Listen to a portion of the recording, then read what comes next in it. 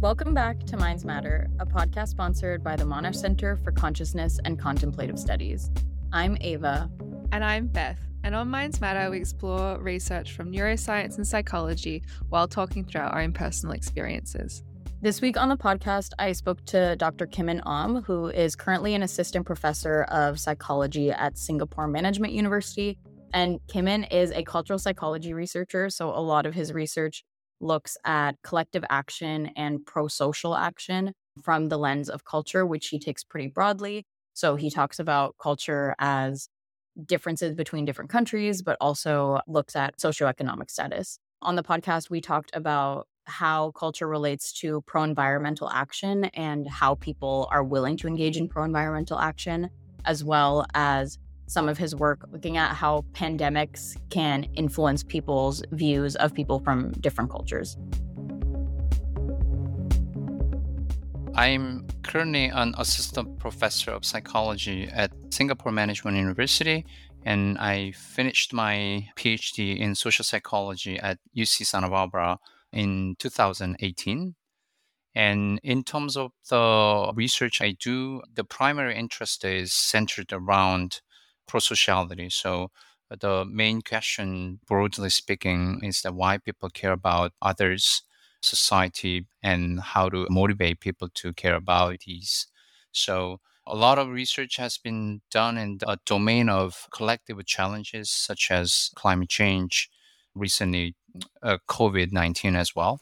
So I know you primarily as a cultural psychologist, so as having done research in a cultural psychology lab during your PhD, and a lot of your research does look at different cultural variables. But something that is interesting about your work is that you seem to take culture kind of broadly in the way that you define it. So you've done work that we'll get to that looks at country level variations, which we might be more familiar with, like comparing kind of East and West or collectivistic and individualistic countries. But you've also done work on social class and religion. So I was just wondering, before we get into research, what culture means for you in your research and how you kind of define that. And would you consider your work on social class and religion work on culture as well? So, as you mentioned, I approach culture through sort of multi-level perspective. So broadly speaking, for me, culture refers to any context that provides people who belong to that context particular sets of values, beliefs, norms, practices, and so on, so that those elements importantly shape people's psychological tendencies.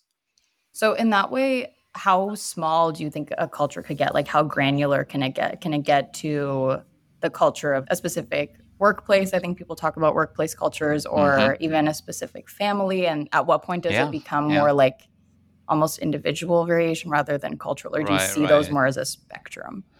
Yes, good question. I think absolutely. So for me, workplace and family can be a culture as well. As far as those memberships or contacts sort of have shared values and beliefs and norms, sometimes distinguishable, can be differentiated based on those elements from other groups and contexts, then that's culture for me. A lot of your work looks at this link between, or a lack thereof of a link between attitudes and behavior. So your work, as we've talked about, takes this cultural perspective or looks at these shared values and reasons that people might have that are more about the environment rather than themselves. So I was wondering if you could kind of situate us in terms of where researchers focus on when they're not looking at culture in terms of this idea of attitudes failing to lead to behavior or action. Yeah, good question. I mean, there is a huge body of research on attitudes, and then it's a big area looking at the relationship between attitudes and behavior.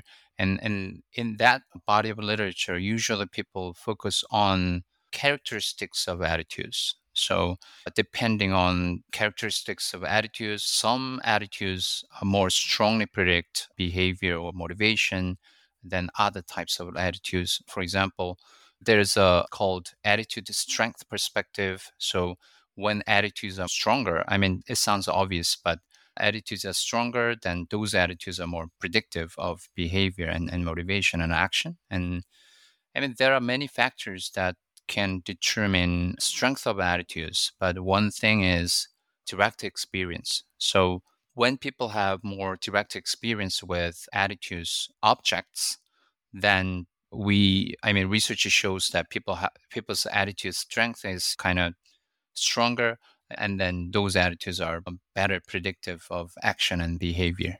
Could you describe what you mean by attitude objects? Oh, so attitudes towards something, right? We can call it, oh, it's an object. So it can be a policy, it can be any, it can be a phone, right? Or it can be using green products, for example. So anything can be an object. Anything you have attitudes towards something, right? Then it's an attitude object. So you've done a lot of work looking at support for pro-environmental policies. So from this discussion of these different features of attitudes, Mm. what do you feel like is missing in terms of that when cultural variation is not taken into account? And does the research that you do typically look at how culture might kind of moderate some of those effects, such as attitude strength, maybe not being as important in different Yeah. cultural contexts? I think culture is very relevant, especially given the domain of the issue. So, climate change, obviously, a global issue requiring changing and active engagement of people all over the world. So, without those changes, we cannot address the big issue. So that's why culture is very important and must be taken into account so that we can understand why and how people engage in those behaviors, and then how to make a significant change across different societies. So, with that, could you tell us a little bit about your findings on the role of Hmm. cultural level individualism specifically, predicting the link between attitudes and support for environmental action? So, in the paper, basically, we looked at country level individualism, collectivism as a moderating variable on the relationship between environmental attitudes and people's support for environmental action. And what we found was that people's personal attitudes about the environment better predicted support for pro environmental action in more individualistic countries compared to relatively collectivistic countries.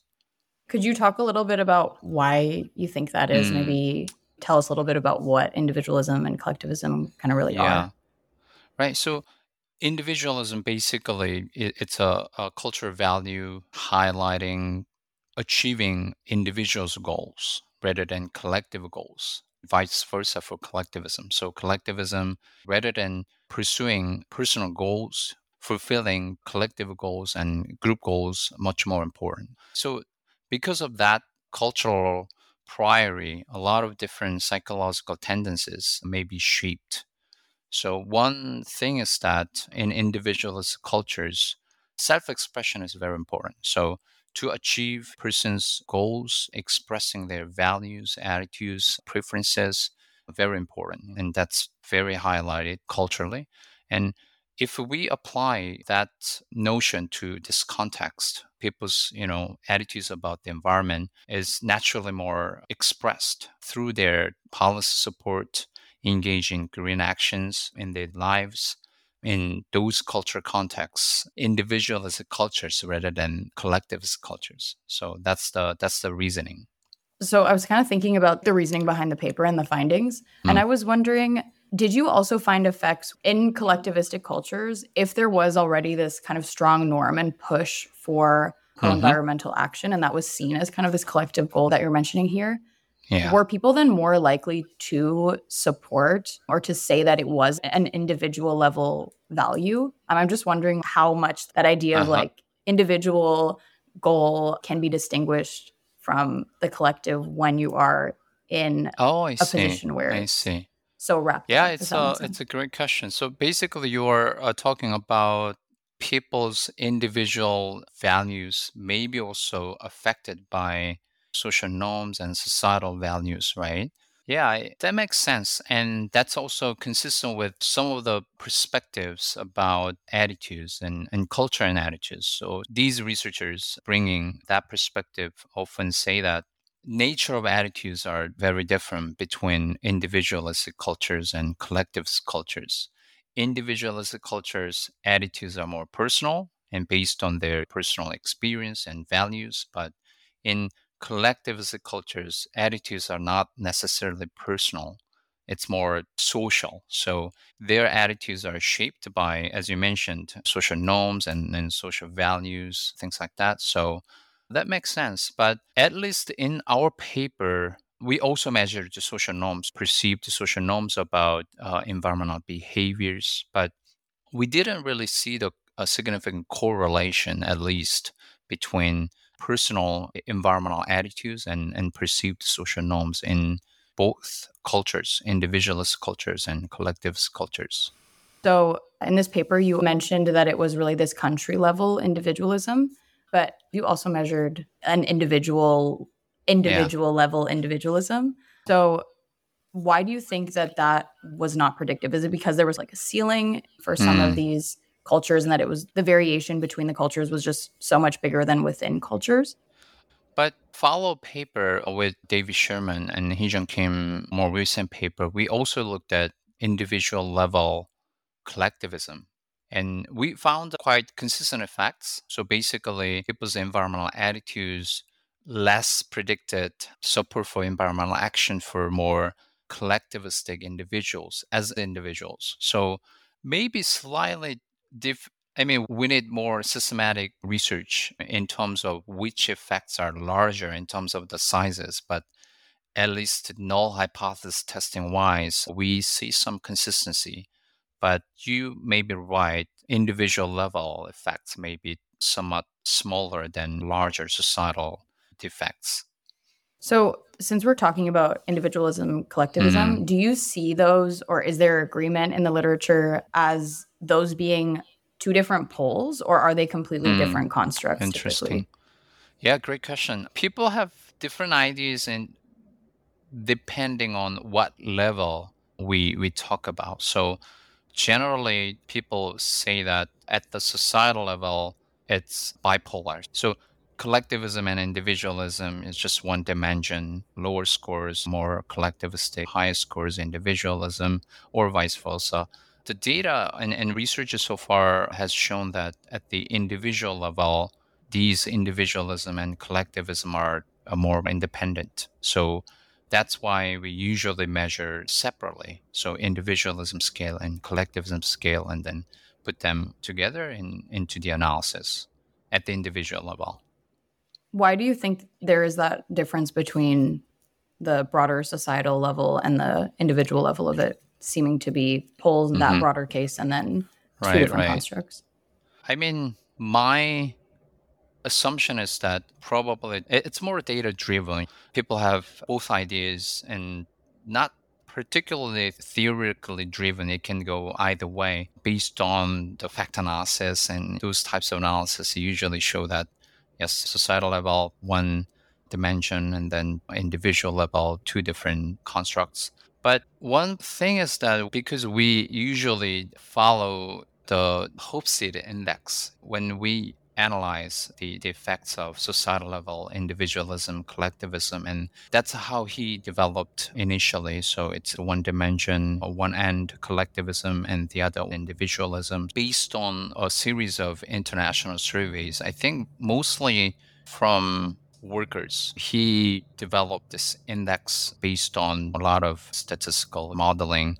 And he's a person who came up with these famous, I think now six culture dimensions, including individualism, collectivism, power distance, uncertainty avoidance, things like that. So I think there is a possibility with other data and analysis. Maybe we have different structures, and even at the societal level, we may see independent dimensions for collectivism and individualism. So, I'm getting back to the findings of these two different studies that in cultures that are individualistic and potentially in people that are more collectivistic, that Hmm. for the individualistic people or people in those cultures, that there tends to be a stronger link between their personal attitudes and their support for policies, and Hmm. that for people who are more collectivistic, there's that weaker link. So, what do you take away from this in terms of how we can have these kind of practical implications? Does Hmm. this mean that activists should attempt to cultivate different responses and should be focusing on different things in different cultures? we can say that based on the data, maybe changing individuals' attitudes is more important in individual, let's say, cultures, whereas highlighting social norms and cultivating more pro-social, pro-environmental social norms are more important in collective cultures. But I think the reality is not that simple. So, I mean, as other research of ours shows, even within country, huge variation according to other factors, including socioeconomic status, religion, even state level culture. So, almost an individual's cultural profile is very unique and complex, determined by various factors and backgrounds. So, I would say the broader point is that you need to pay attention to these cultural characteristics when you approach a certain target group or population to make change. And cultural analysis needs to come first to have a more concrete idea of which intervention and which approach may be more effective for those groups. Yeah, that makes a lot of sense. So that was a perfect lead into the next question that I wanted to ask, which was that you've also looked at support for policy, pro-environmental policy in people of high and low socioeconomic status. But there you focused on a different kind of main variable of interest or mediator of interest, which was sense of control. So could you discuss why sense of control was so important, maybe over something like collectivism? Because I think there's some research at least showing that low socioeconomic status is also associated with more collectivism. Right. So throughout multiple papers, I think a sense of control is kind of key psychological variable explaining the association between attitudes and action or motivation.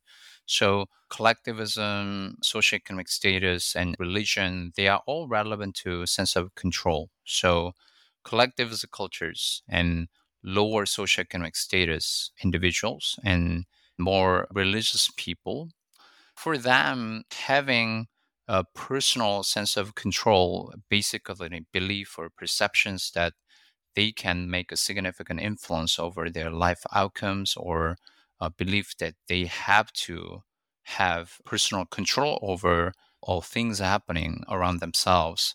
That notion is less important in those contexts. So that's why it's less important or less valued, or it's basically practically less possible for people in those contexts to more directly express their attitudes, beliefs through action, motivation, and decision making. So that's why sense of control is kind of centered variable, connecting between those more macro cultural variables such as individualism, social status, and religion, and how they moderate the link between attitudes and behavior.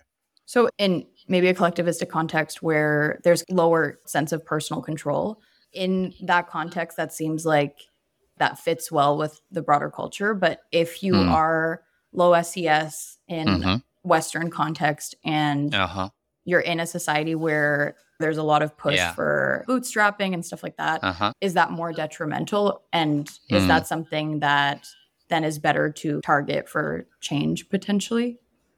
Yeah, great question. I think at least based on our data, those multiple factors can co-influence, jointly shape one person's sense of control. In that case, maybe those effects somewhat cancel out each other. And the paper I mentioned with Hee-jung and David, in that paper, actually, we looked at the interaction between individuals' collectivism and socioeconomic status. So we found that people with lower collectivism and with higher socioeconomic status, they actually reported higher sense of control. And those people, we found that the association between environmental attitudes and pro-environmental motivation, the link is much stronger. So basically, the point is that, as relevant to our previous discussion, various social cultural factors shape sense of control. And that's why we need to take into account those multiple social cultural backgrounds to understand the psychology of sustainability. So when you mentioned this idea of canceling each other out. Yeah. Was the pattern of your data then showing that people from collectivistic cultures, but who were high SES, were kind Uh-huh. of at a middle point and looked similar to people who are low SES in highly individualistic cultures? And then Right, people who right. were low SES and collectivistic cultures had the lowest link? Was it kind of a linear Yeah, pattern? yeah, something Okay. like that. I mean, as we can imagine, people with low socioeconomic status, you know, they don't have resources, social and material resources. So naturally, they don't feel greater sense of control from all the years, and then they adapted to it. And that's why for them, direct expression of emotions, attitudes, and beliefs, it's not really common. I mean, less common, relatively speaking, but it's more common probably. They need to adapt to situations because of those lack of resources. So that's why sense of control, a lower sense of control, explains why their environmental attitudes are less predictive of their pro-environmental action and motivation for a lower SES individuals. So, in this case, because this different sense of control seems to stem from a very different place than the collectivism, which is, as you mentioned, this Hmm. idea of the importance of shared goals rather than individual Yeah, goals. Whereas right, with right. low SES, it's really about this kind of lack of resources. I guess, what does that mean in terms of how Hmm. to face this issue? And would it be important to kind of target this so that people who Hmm. are low SES are able to Hmm. put their thoughts into action more? Or does this kind of I speak to the see. idea that I see. maybe we really just need structural change that Mm. allows these people to just not have to think about it because they don't have the resources to be putting time into devoting their Hmm. energy into support for policy or other types of collective action? Yeah, great question. I mean, in that particular paper on socioeconomic status, we also found that perceived social norms about pro-environmental behaviors among their family and friends, those are more important in explaining pro-environmental motivation for low SES individuals. So, from that perspective, one take home message we can think about is that we can build on different psychological levers to try to make changes between high SS community and low SS community. But another thing is that if sense of control is very important, and if we can assume that a lot of people already have quite pro-environmental concerns and attitudes, then I think another possibility is that we try to boost their sense of control and self-efficacy, the sense that we can make a significant change to address these issues, then maybe that will be quite effective for low SS communities if they have pro-environmental attitudes and concerns, help them more directly express those concerns and attitudes in their motivation and then policy support and engaging in green behaviors. Do you think that would be a good intervention in collectivistic cultures as well, to say you do have a sense of Hmm. agency and Yeah. it's the self-efficacy? Uh-huh. Or because of the different kind of context, maybe that would influence cultural fit?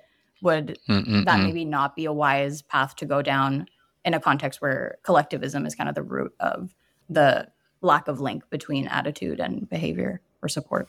Yeah, it's a good question.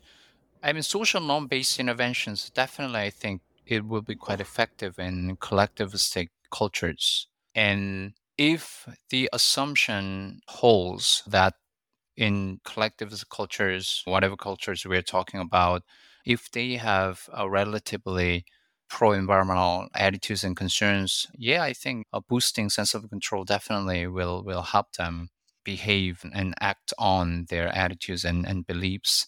Another possibility is that maybe in collectivist cultures, we can try to highlight collective advocacy as well. So, I mean, advocacy research is sometimes differently conceptualize personal self-efficacy versus collective self-efficacy. So, maybe in collectivistic cultures, highlighting collective self-efficacy possibly more effective in helping people behave according to their pro-environmental concerns and attitudes, and then more freely express those attitudes. Makes a lot of sense. I like that your research because it kind of breaks things down into really that the key is control or that it's collectivism. It points to these almost like pain points that we're able to address. So I think that's nice. It feels like Thanks. psychology is doing something. I think it might be helpful just because we're saying attitude and support for policy, but maybe it's hard to picture what that means. So maybe you could just talk about like how you measure those things and what we're talking about when we're saying attitudes and what we're talking about when we're saying support for policy and those kinds of outcomes. So attitudes, basically how people feel about the environment and environmental issues. And in our research in particular, we looked at environmental concerns and climate change beliefs as well. So basically, broadly speaking, how much people are concerned about this sustainability issue, as well as people perceive as a real problem happening right now. And in climate change beliefs, we also typically measure perceived human responsibility. So how much humans contribute to this climate change and sustainability problems. So those are two main constructs, and then I refer to just broadly environmental attitudes. So environmental concerns and climate change beliefs. So essentially, you're asking participants, how worried are you about the climate and how much is this a problem to you that you're concerned about? And how much do you think that humans had a hand in influencing the situation? Yeah, responsible for this problem. Yeah. Support for environmental action or pro-environmental action is a very broad and inclusive construct we examined throughout the research. So basically, any actions and engagement to help the environment, it can be pro-environmental policies, it can be individual level actions such as recycling, consuming green products, using public transport, things like that, or donation to pro-environmental organizations. And we use just diverse methods and measures to tap this support for environmental action, such as how much do you support pro-environmental policies, such as green tax, for example, and how often and how frequently you engage in these behaviors, such as recycling, driving less, eating less meat, things like that.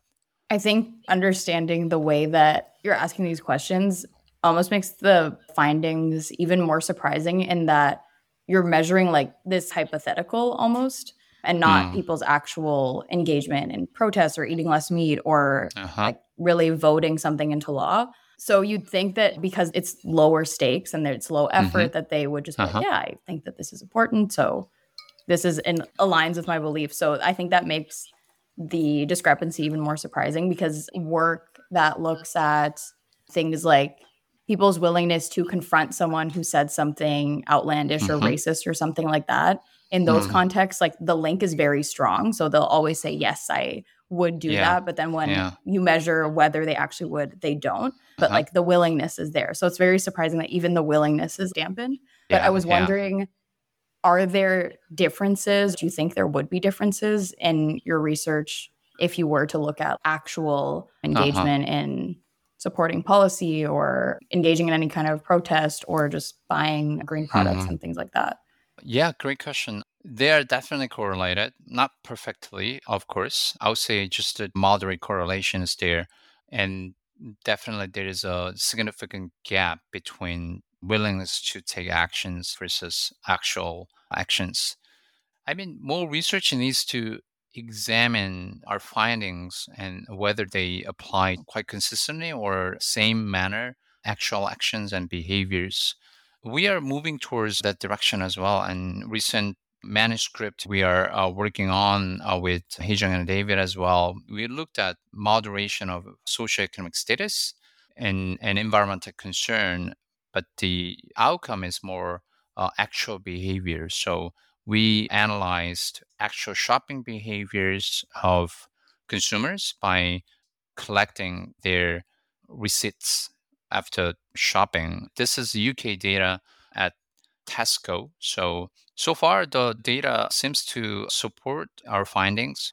Consistently, we see a weaker correlation or association between environmental concern and these shopping behaviors.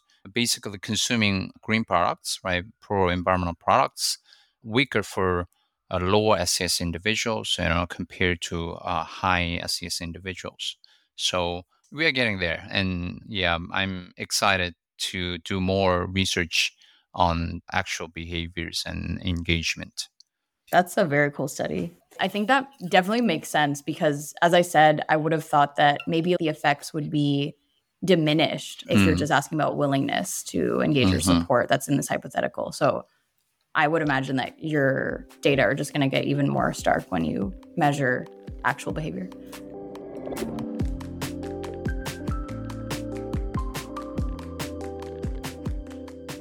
I guess this is going to be a more serious thing I speak about than usually.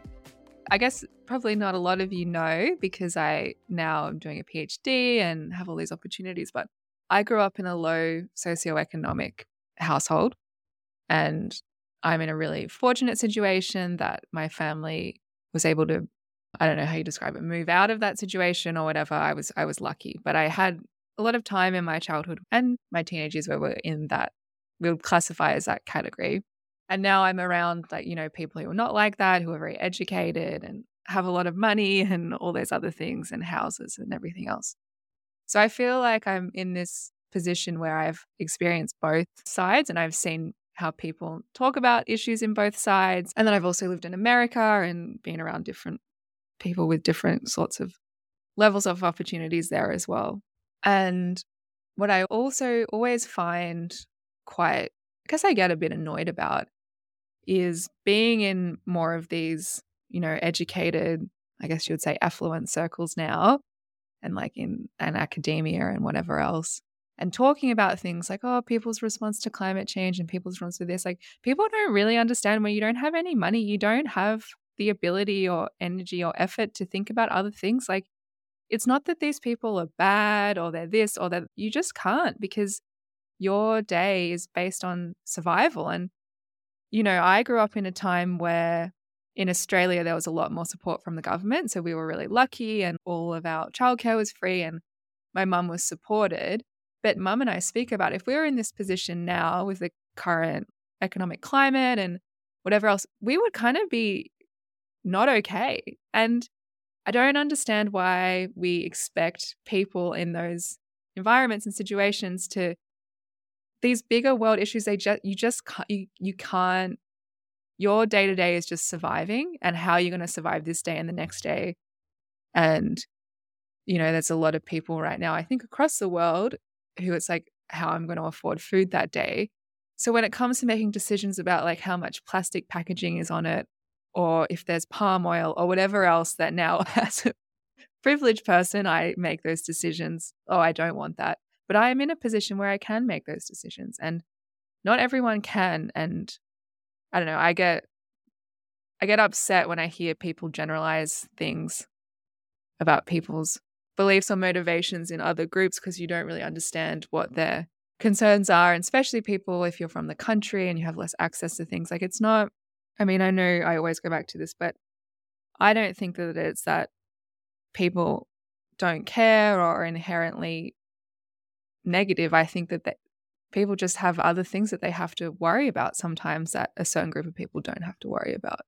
So when it comes to climate action, I think that then I feel like it's a responsibility of people like me now who are in these privileged positions to like help make the government make changes or industry make changes and not in the hands of individuals who are trying to work out how they can buy food for their kid for the day.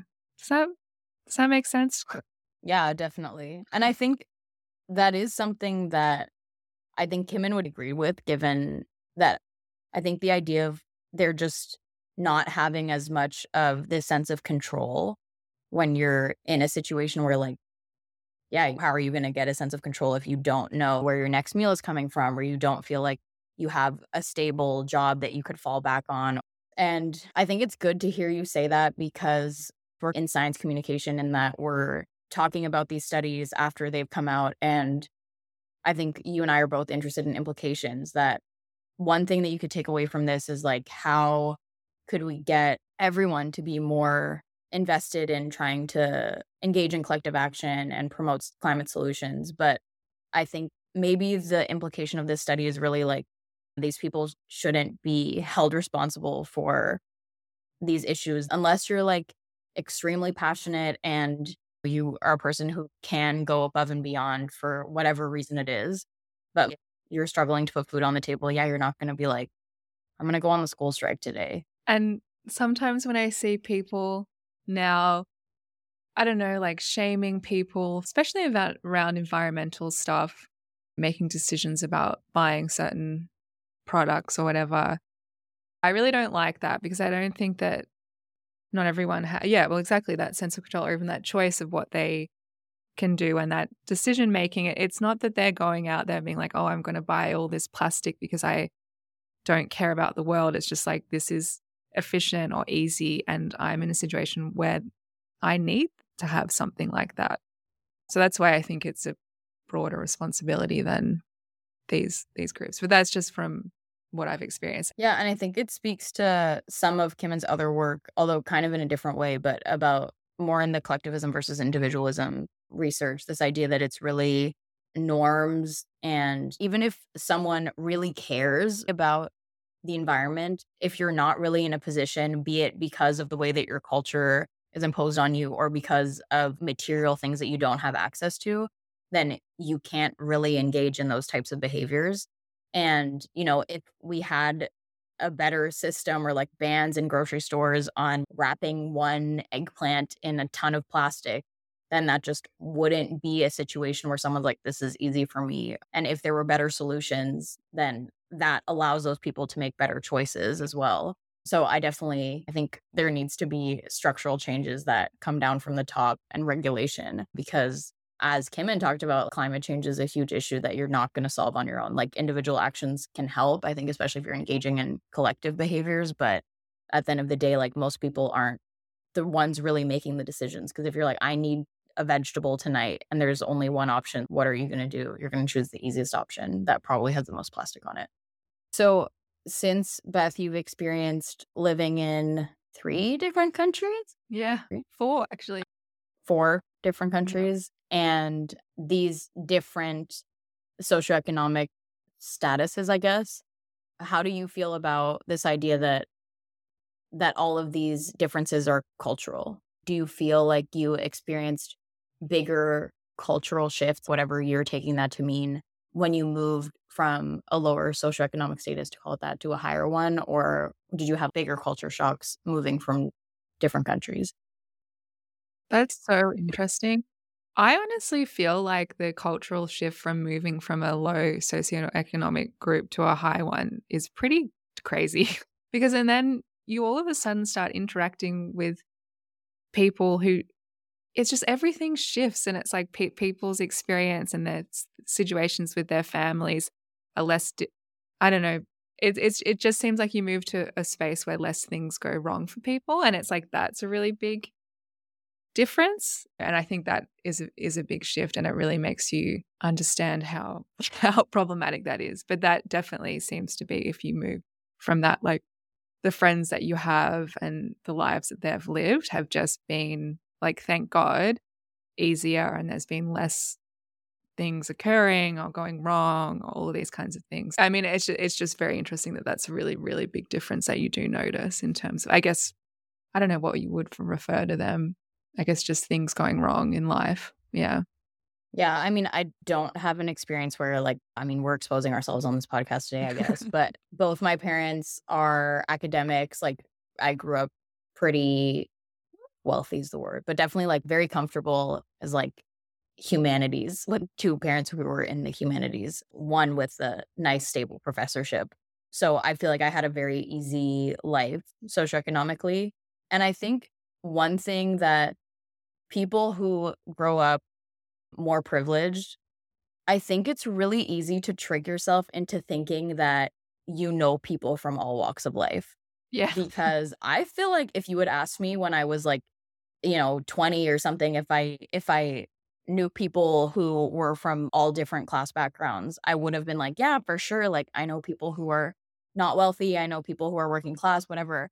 But I didn't like really, like, I wasn't close, like super close with people maybe until undergrad with people who were just less affluent. And then when I met my partner, he's from a very working class background in Spain. And when I met him and spent time with his family, I was like, "Oh my god, like I am a privileged like honestly, because I remember it was just the types of questions that I would ask and the things that I was expecting and being confronted with like that's not the reality for people." Like I remember asking his parents what his grandparents did or something, like what they did for work, and they were like so confused by the question because they were like, "Who cares? Like why would you ask me that? That doesn't define who that person is."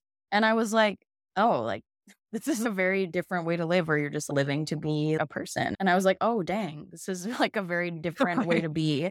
And there were like some jobs that, because a lot of his family, like they work in the factory and like the same factory, or they work like cleaning streets and stuff like that. And I was like, because, and I was like, those don't sound like things that like jobs that people still have today, because I was like, those are like old timey jobs. And I was like, wow, like there's truly something wrong with me. And I feel like that was a real wake up call. And I know it sounds ridiculous when you're hearing me say this, I'm sure. But I do feel like, as you're saying, if there aren't people in the room who actually have those experiences, and this goes for lots of different things. Obviously, this goes for race, this goes for socioeconomic class, this goes for language.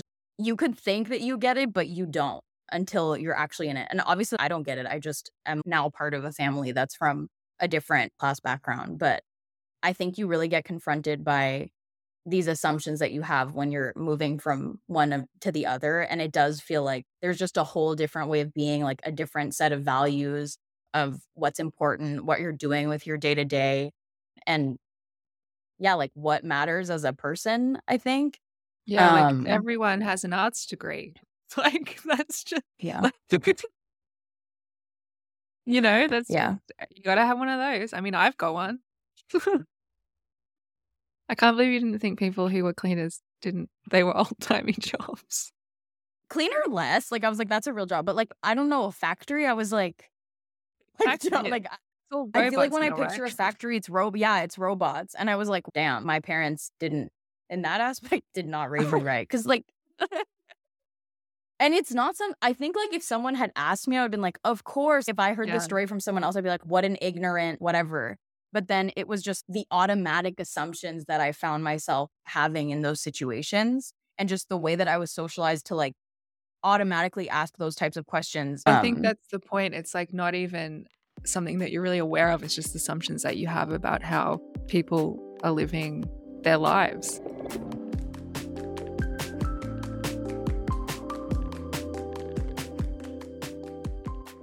So you've looked at responses to Ebola and COVID-19.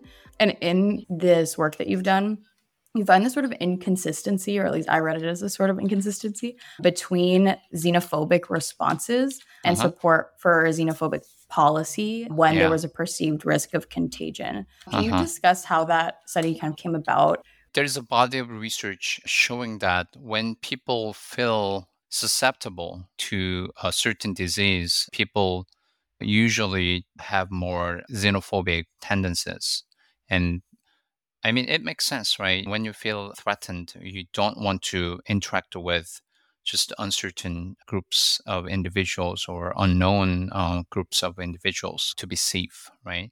And in our research, actually, what we showed was that when people feel threatened by a certain disease, this link between xenophobic attitudes and then support for more xenophobic policies weaker. So the link became weaker mainly because when people feel threatened, even for those people less xenophobic in their attitudes, they are more willing to support those xenophobic policies. So in this paper, you're essentially finding that even if people are not xenophobic themselves, that they are then still going to support almost what you think of like an outcome Right. of xenophobia, which is these policies that may be like ban immigrants or Uh-huh. tourists from certain places.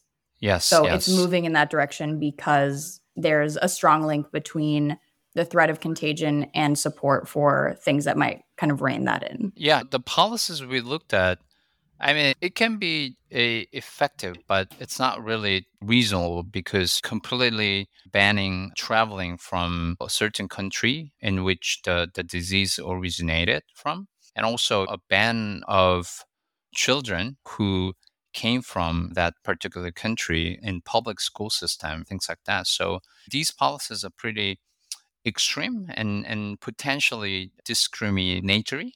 So we found that people with less xenophobic, we can say nice people, they also, in that situation, when they feel threatened by a certain disease, they are more willing to support those policies. That can be concerning as a society.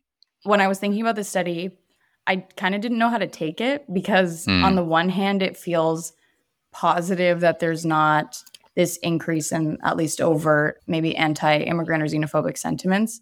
But uh-huh. then the net result is Mm-hmm. still these discriminatory policies that, as you say, don't really necessarily make any sense. So I just was unsure of what that means and how we can address this, and whether it's more concerning because people Mm. just seem to not be aware of it, so it doesn't feel like you can get to the root of the problem, or is it less concerning because it just means that you can try to explain that these policies don't actually fix the problem that they're worried about.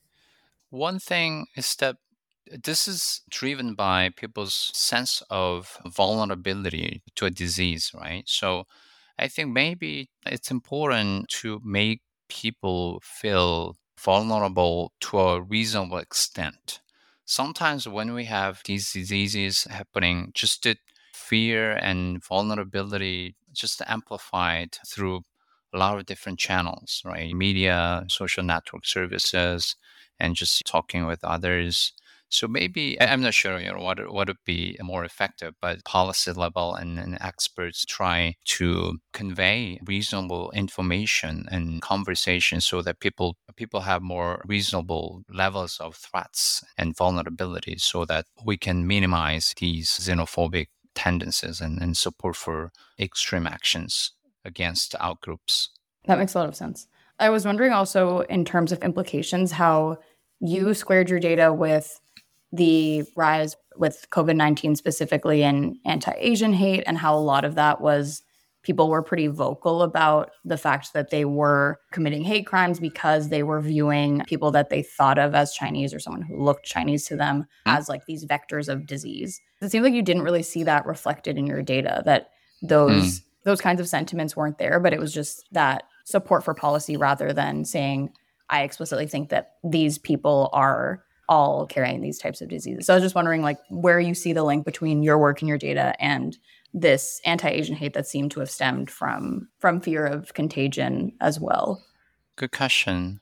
I mean, those are kind of in the middle, I guess. So between xenophobic attitudes and policy support, and this is kind of in the middle. And I mean, the honest answer is I don't know, right? We need a study looking at the results, but maybe just my sense is that those are still attitudes, so closer to xenophobic attitudes we measured as a predictor. So we may not see this interaction pattern we found, because I feel like those people not xenophobic in their attitudes may not necessarily report explicitly these people a problem, and then they bring their diseases, things like that.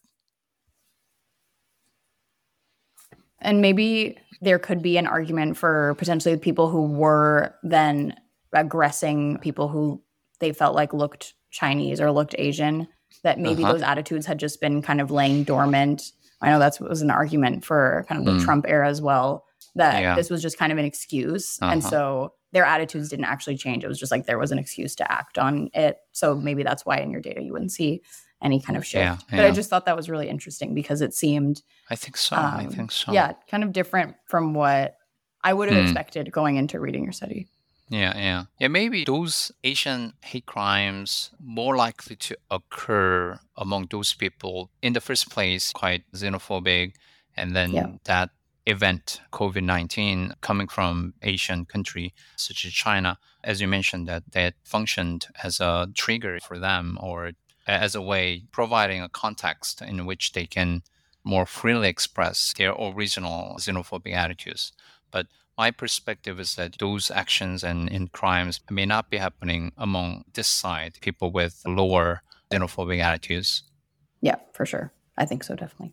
Mm. So the question that we'd like to end on is for you to share what you're working on next that you're excited about and kind of a preview of what you'll be doing and what our listeners should look out for in terms of papers to read and projects that you're putting out next. One active topic ongoing is religion. So I was raised in a quite religious family. So I just always had a lot of questions about religion, why people believe in religion and why people go to church and why people believe in these kind of stuff. But basically, religion is very messy construct. It's very complex, including various notions, beliefs, and norms and practices. And sometimes they are not really converging and then providing opposite messages sometimes. So I'd like to look at, how these different elements in religion affect people's environmental attitudes and approaches and actions. And then how can we leverage these elements to motivate religious people engage in green actions? That's one active project I'm working on. And another direction is that I'm moving to Australia and it's a management department, not a psychology department. So my sense is that I'm going to work with a lot of organization behavior scholars. So I'm interested in looking at corporate social responsibility as well. Companies and firms definitely big players in this sustainability issue. So I'm interested in looking at how and why employees and leaders support social responsibility of the firms. And then the other direction, in turn, how corporate social responsibility affects outcomes relevant to organizations, such as job satisfaction, motivation, and employee well being, and so on.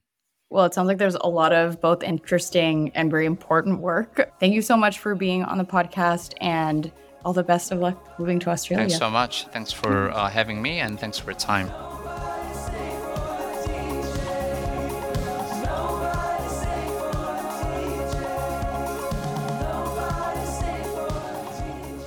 Thank you to Dr. Kimmon Eom for joining us this episode. Our intro and outro music is Nobody Stayed for the DJ by Glacio. Our transition music is Back for More, also by Glacio.